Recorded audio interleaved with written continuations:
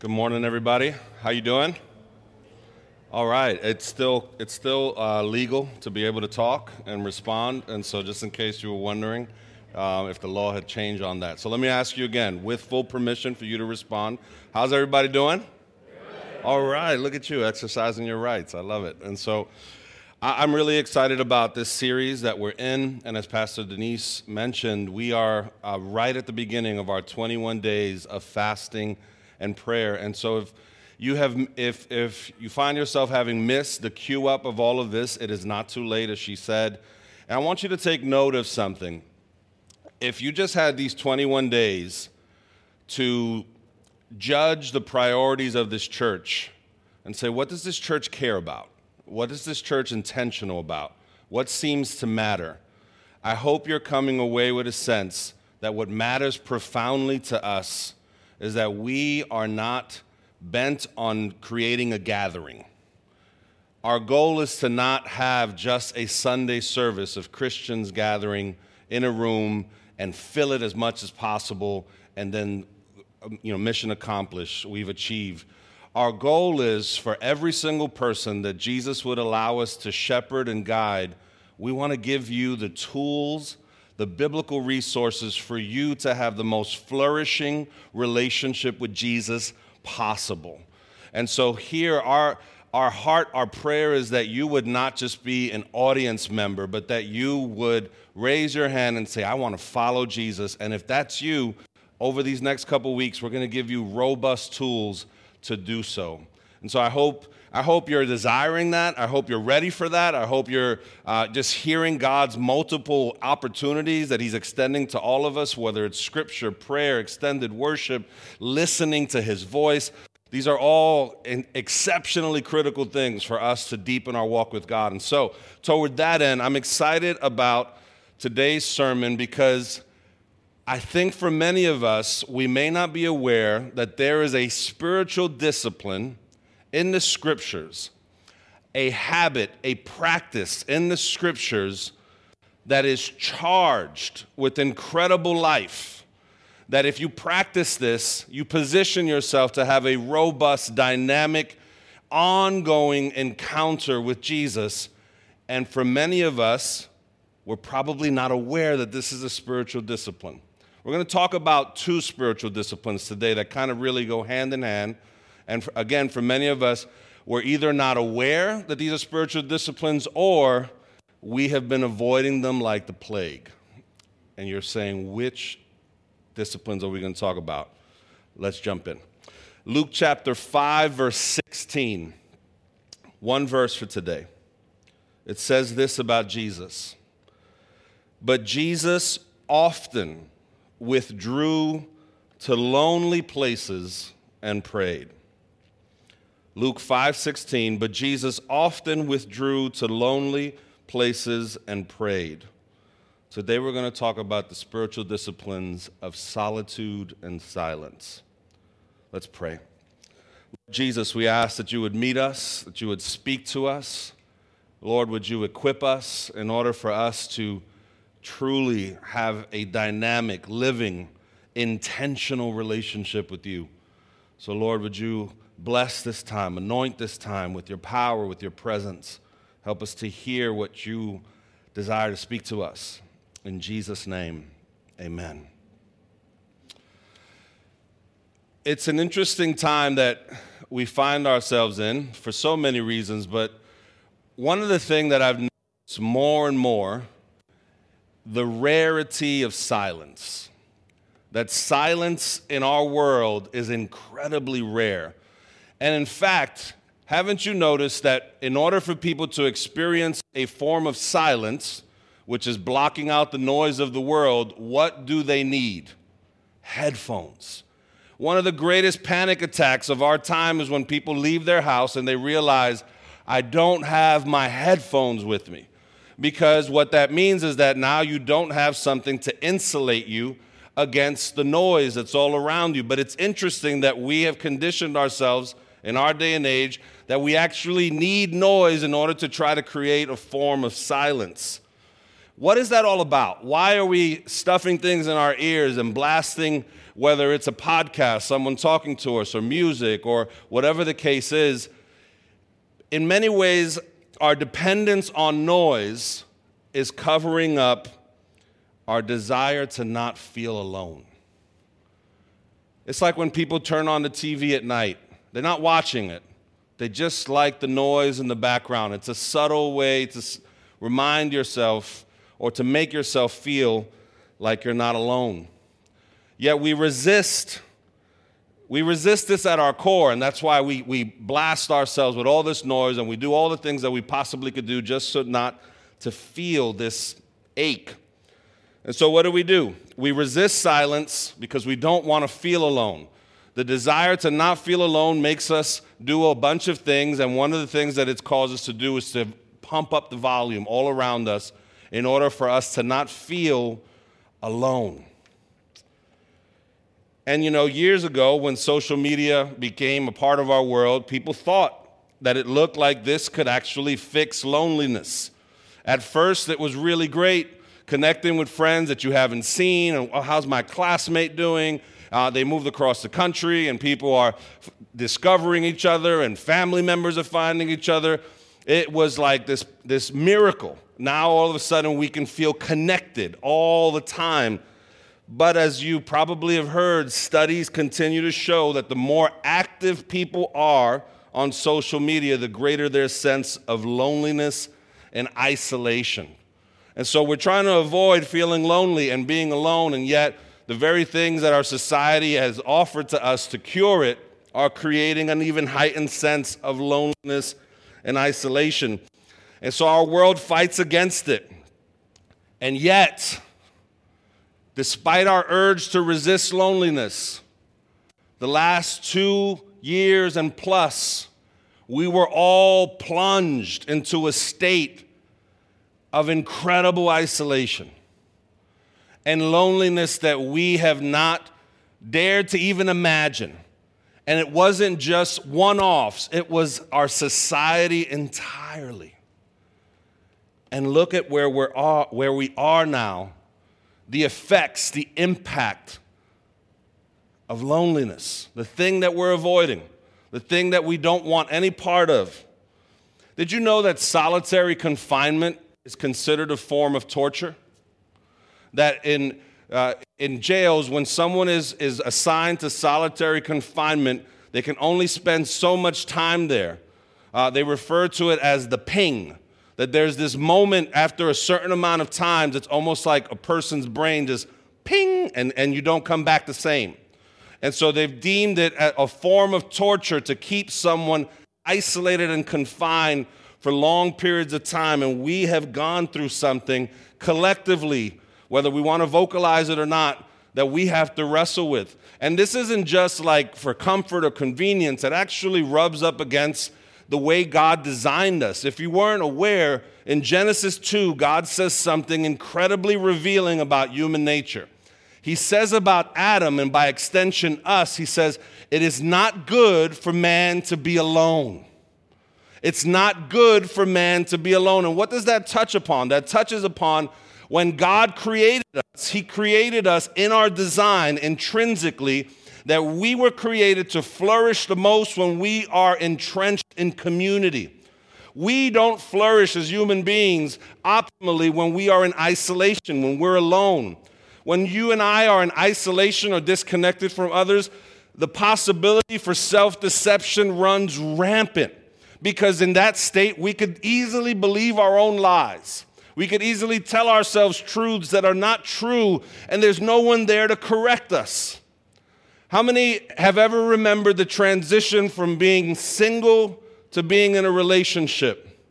And that transition is brutal, though beautiful, but brutal on this one front. When you're single, you can tell yourself a lot of really good things about yourself. And you can easily believe, oh, I'm very selfless. I'm just such a magnanimous person. I'm great to be around. Like, whoever ends up with me is incredibly blessed because I've just bring so much. And then you enter into that close proximity of a relationship, and probably your first confession is, this person is incredibly selfish, self-centered. What did I do? Oh, this perfect person that I am. But if you stick around long enough, eventually the confession comes full circle and you realize, man, I'm kind of jacked up too. But when you're alone, it's easy for us to tell ourselves that we're better off than we really are. And it helps when we're alone, we tend to avoid this fundamental reality about our nature, how God made us. And I say all of that to highlight the verse we just read from this vantage point. If we were created for community, if we thrive the most when we're in vibrant relationships and continuous connection, why is it that we just read Jesus often withdrew to lonely places and prayed? Why is Jesus avoiding what Scripture tells us we were created for? Now, we've spent time in this verse in the context of prayer, but today we're going to look at it from the vantage point of solitude and silence. And we're going to look at this rhythm of Jesus and consider what it means for us. We see that Jesus, he practiced intentional solitude and silence. This is remarkable. The most flourishing human life that ever existed. If you want to know, Jesus, show me your calendar. Show me your to-do list. Show me how you structure your week, your day, your month, your year. In that calendar, you would see pop up multiple occasions, solitude and silence. He would withdraw and to be alone in solitude and in prayer and in silence multiple occasions. And it happens so often that it's actually not possible to just like peg when he did it in like very specific ways, because he did it in multiple occasions. His response to busyness and the demands of people was that he often withdrew. When he needed direction, we read that he would withdraw and spend all night in prayer by himself. Before he made big decisions, he would do so. When amazing things were happening, when entire towns were flocking to him and demanding more of him, it was a common practice. Read throughout the Gospels how often the disciples had to search for Jesus. It's like, we need him. We need to go to the next town, or people are looking for him. And they often had to go search for him. And where would they find him? They would find him in these places that would withdraw. He would go away. He would seek it out. It's an interesting thing to take note of, that Jesus, who came to restore relationship and community in this world, he often withdrew from it. I remember reading a story about a restaurant owner who refused to eat his own food that he served at the restaurant. Suffice it to say, eventually the restaurant ceased to exist because he didn't even know what was being put out himself. It's an interesting thing that Jesus seems to not wanting to be fully tasting what he's telling us we should be tasting. So what's happening here? What's going on? It can't be that Jesus is telling us to do something that he's not doing himself. He's saying this is good for you, but not good for me. What's happening here? And I think actually we get an incredible insight as to what was happening in Jesus and why he practiced this rhythm of solitude and silence when we reflect on the words of Bonhoeffer. Bonhoeffer said this about solitude and community. He said, "Let him who cannot be alone beware of community. Let him who is not in community beware of being alone. Each by itself has profound pitfalls and perils. One who wants fellowship without solitude plunges into the void of words and feelings. And one who seeks solitude without fellowship perishes in the abyss of vanity, self-infatuation, and despair." See, what Jesus modeled for us, and something we need to take into consideration, he practiced solitude in such a way that it actually allowed him to fully engage with community. And I think that's something that we need to wrestle with. If we look at our lives, some of us aren't alone enough to actually benefit from the gift of community. Or some of us are in community so much that we can't benefit from solitude.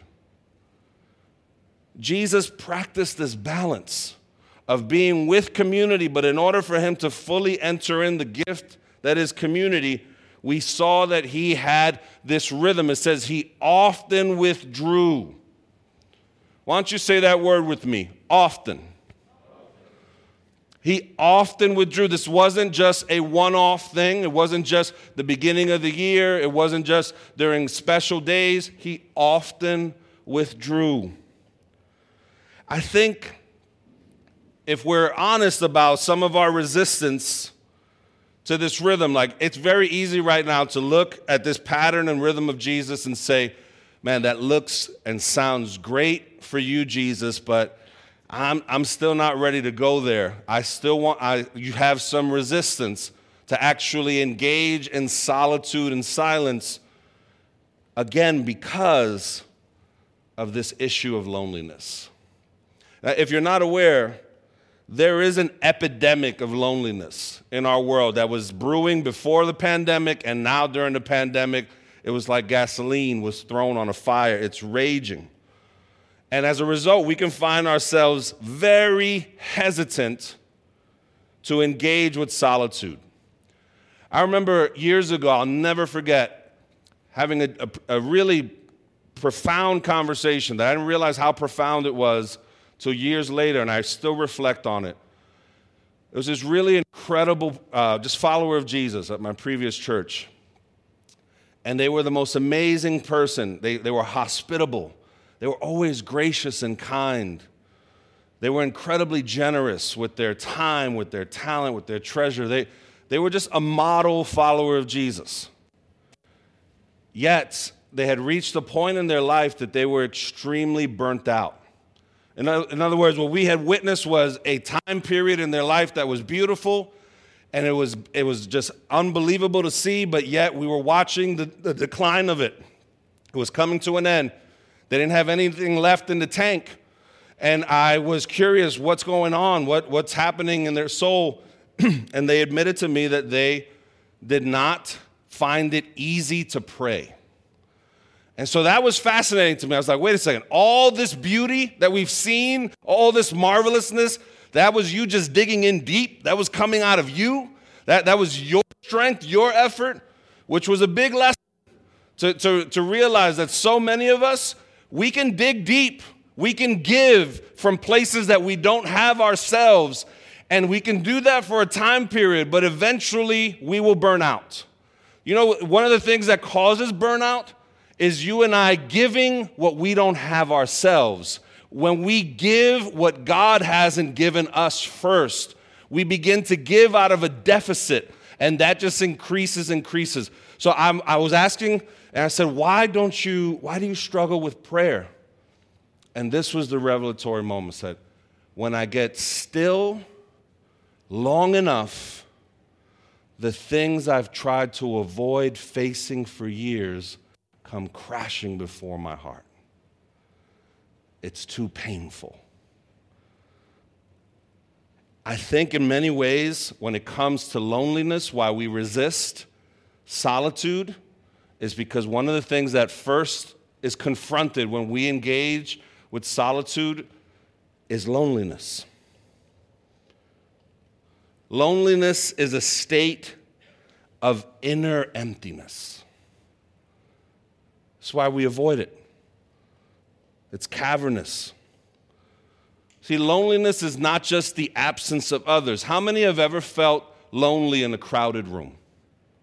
Loneliness can happen when you're in community. Because again, it's a state of inner emptiness. And because of that just awful feeling of loneliness, we are very apt to resist solitude out of fear of loneliness. But here's the thing I want to impress upon all of us. Though loneliness is a reality, And though loneliness is something that we want to resist, loneliness can only be tamed by a God-centered practice of solitude. You can't avoid feeling lonely. You can't avoid experiencing it.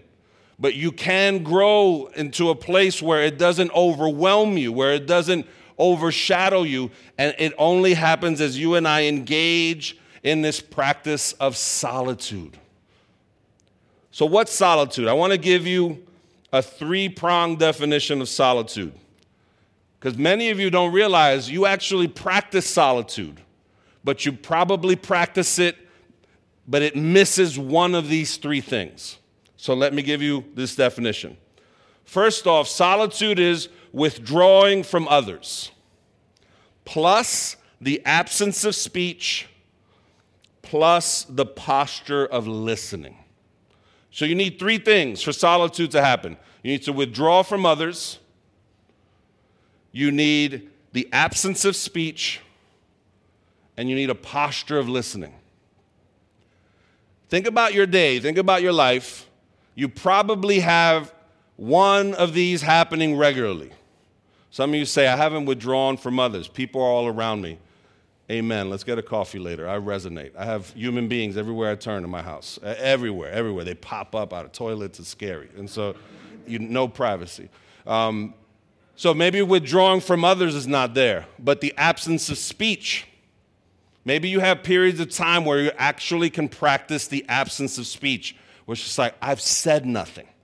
And maybe you did it and you weren't even intentional. You didn't even realize it. But maybe now you're kind of coming like, man, there's those first moments when I wake up and nothing's said. I'm alone inwardly at least. And at that moment, can I also posture my heart to listen?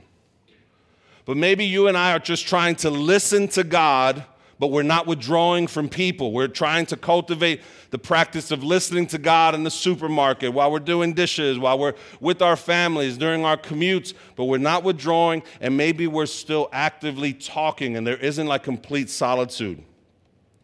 What would it look like for all three of these to be practiced at the same time intentionally? It could be for 10 minutes.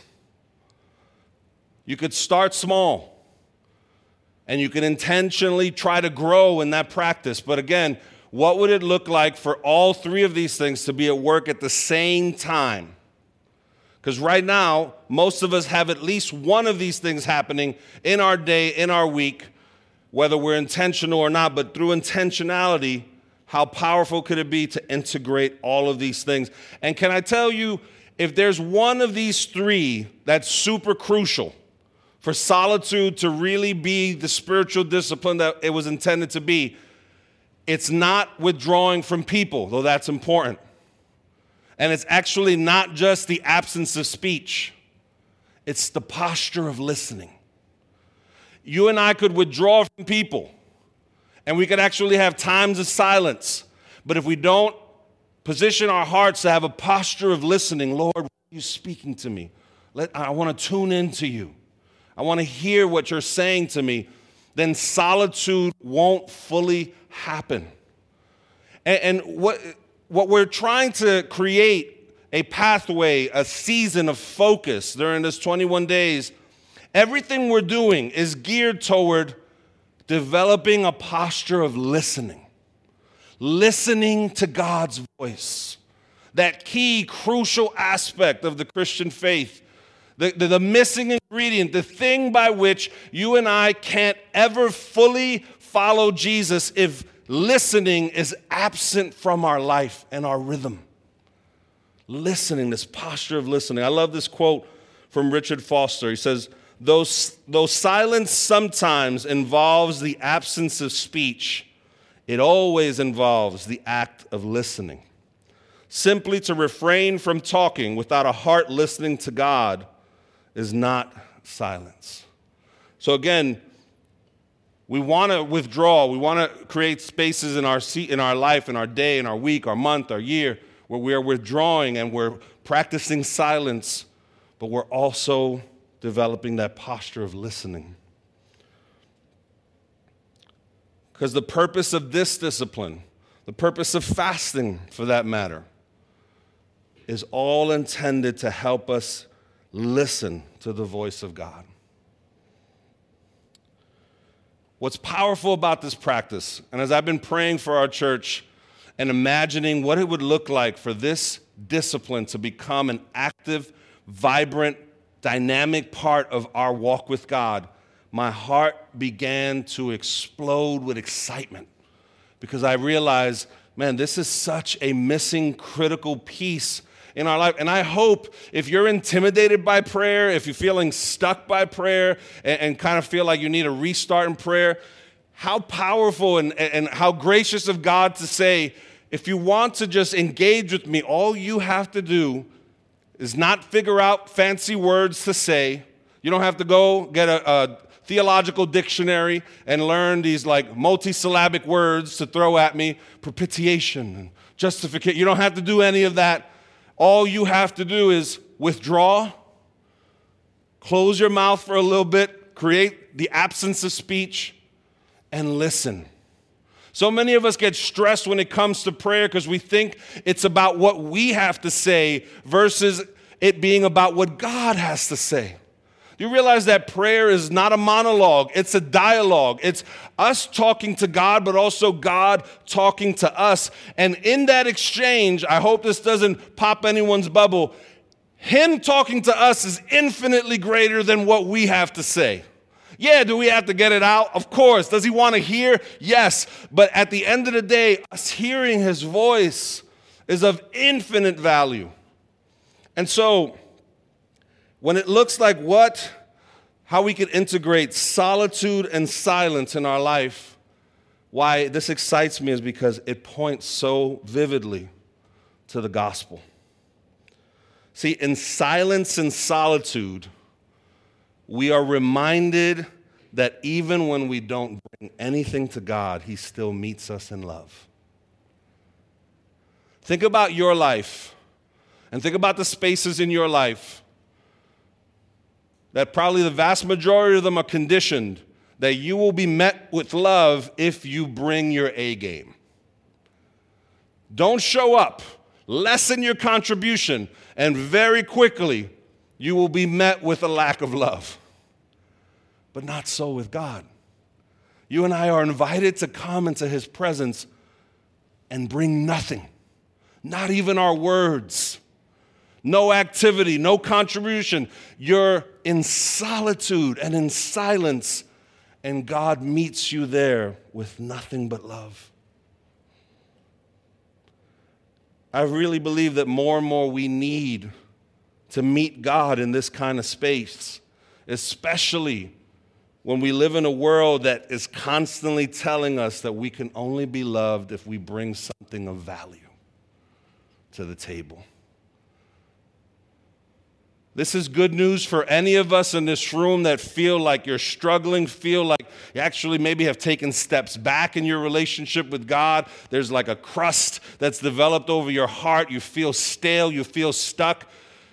Imagine you bringing all of that and not having to be pretentious at all, not having to add anything extra than you just withdrawing, being silent, listening, and God meeting you and drenching you in love. That's what we have to look forward to.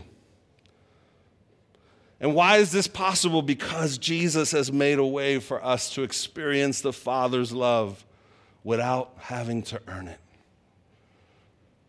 Can I tell you some of the most powerful moments of prayer I've ever had have been after I sinned? I don't get why it lines up that way. I don't look to sin in order to go and have a powerful time of prayer. I'm constantly trying to avoid temptation and evil. However, when I mess up, when I cross the line, when I find myself in a place of confession, my mind tells me at that point, He's going to meet you in judgment. But His Spirit comes and meets me in grace. Solitude and silence in the hands of God have a powerful way to recalibrate how we see Him. where we just keep coming and meeting with God in that space, and it keeps resetting and calibrating ourselves to believe the essence of the gospel is that you are loved despite your absence of contribution. You can come empty-handed and you will leave full, because that's how God's love meets us. And if we practice this over and over and over again, imagine a future where you and I don't fear loneliness because we've learned to embrace solitude with Jesus. Imagine a future where we're not afraid of being alone because we recognize when we're alone, it can be a dynamic place to meet Jesus.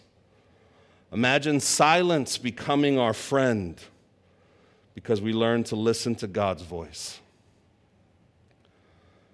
During these 21 days, I want to encourage you to prayerfully seek out how you can grow in solitude and silence. And the first step is to examine in your life, where are you practicing some form of solitude and silence? But maybe it's not the holistic pairing of withdrawing, absence of speech, and listening. Maybe you're practicing one or two, or one. What would it look like to grow in that practice? What would it look like for you and I during this season to embrace the times of solitude and silence that already exist, as well as how can we intentionally introduce blocks of time and space to practice solitude? Can I tell you, I know this is incredibly hard. In my own life, this is something I'm constantly juggling. We have 3 small kids, 12, 10, 11, and we have Brielle, who's going to be 2. And she has special needs. Her therapies alone are a juggernaut to juggle. 4 different therapies a week, twice a week, that have to juggle. It's a totally brand new rhythm in our life. On top of just pastoring our church, there's a lot of different things that God has me involved in citywide efforts to create a gospel movement in New York City. I don't know about you, but with every person, every news report that I hear of people fleeing the city, moving elsewhere, I get saddened, but I get even more excited. I say that maybe the party will be fewer of us to celebrate when we see New York transformed. I am fully believing and committed to the reality that as long as God's people can be here and practice faithfulness to Him, that this city can still be powerfully impacted and turned around. That may be a sidebar, but it actually is so passionate in my soul. In the midst of our church, my family, all these different things, practicing solitude takes so much intentionality. For me, it's meant waking up super early, before anybody wakes up. And sometimes it's a long period of time, sometimes it's just 15, 20 minutes. It's meant also I have a pretty long commute, and typically I would use that commute to listen to podcasts, to make pastoral calls. More and more intentionally, I'm trying to just turn everything off. And at least as I'm there, put a posture of listening to God. It also, for me, it's meant baking in time into my year to making sure that there are periods of time that I'm intentionally trying to practice extended solitude and silence. It's meant prioritizing in our budget to make sure I have resources to go away for a day or two. It's meant just going on the beach when no one's there, trying to find as many free ways as possible. You don't have to have an extraordinary budget in order to practice this. I've hacked around it in as many ways as possible. Have I perfected it? By no means. You're looking at somebody who is trying to keep growing in my relationship with God. It's why I don't pastor because I love pastoring in and of itself. I love Jesus, and He's given me a love for His people, and therefore I want to pastor because it's connected to my love for Jesus. I'm figuring it out. But during these 21 days, I'm intentionally ratcheting up the heat. And the good news of it all is that the gospel reminds me God is not going to love me more after I spend more time with him or practice silence and solitude or fast. So I'm free to engage in these practices, not from a place of earning God's love, but from a place that I've already been given it freely. What would it look like for you in your life? Sit today, this week, look at your schedule and say, over the next 21 days, how can I practice solitude and silence? How could I bake it into my time? And fast forward, how powerful would it be if we could become a church filled with people that are shaped more by the voice of God than the voice of the world? Shaped more by the love of God that's experienced in this place that's not earned, not worked for, not strived for, but freely given. A people that are more and more shaped by the gospel, where we practice solitude and silence, and in that space we're constantly met by the living God who loves us regardless of what we bring or don't bring to the table. Those kind of people can make an incredible impact in our world. Those kind of people shape the world rather than being shaped by it. As I invite the worship team to come forward as we close, if I could invite us to stand. As we stand, as we prepare to close in prayer and in song and in worship,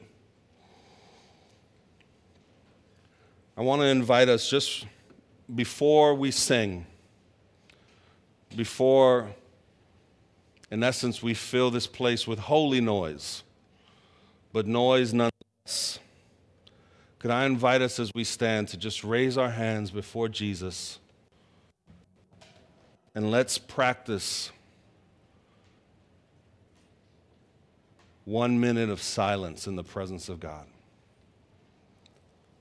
And in this minute of silence, position your heart to listen.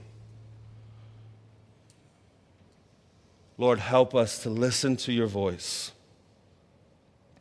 As we begin this moment of silence, Lord, and Lord, as we begin to worship, help us to continue to listen to your voice. We're going to begin the minute right now. And after we begin and we begin to sing, I want to remind you the prayer team is here to my left, to your right. At any given moment during these next few moments, you can slip out of your seat, go and receive prayer for anything that you're carrying today, anything that the Lord may have stirred up in your heart during this morning. But let's begin this minute of silence in the presence of God right now.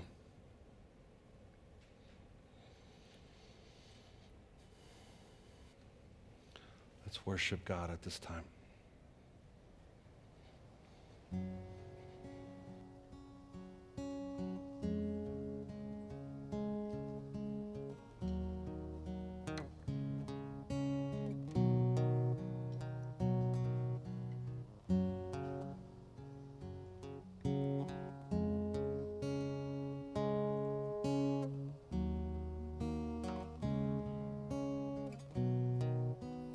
Give myself away.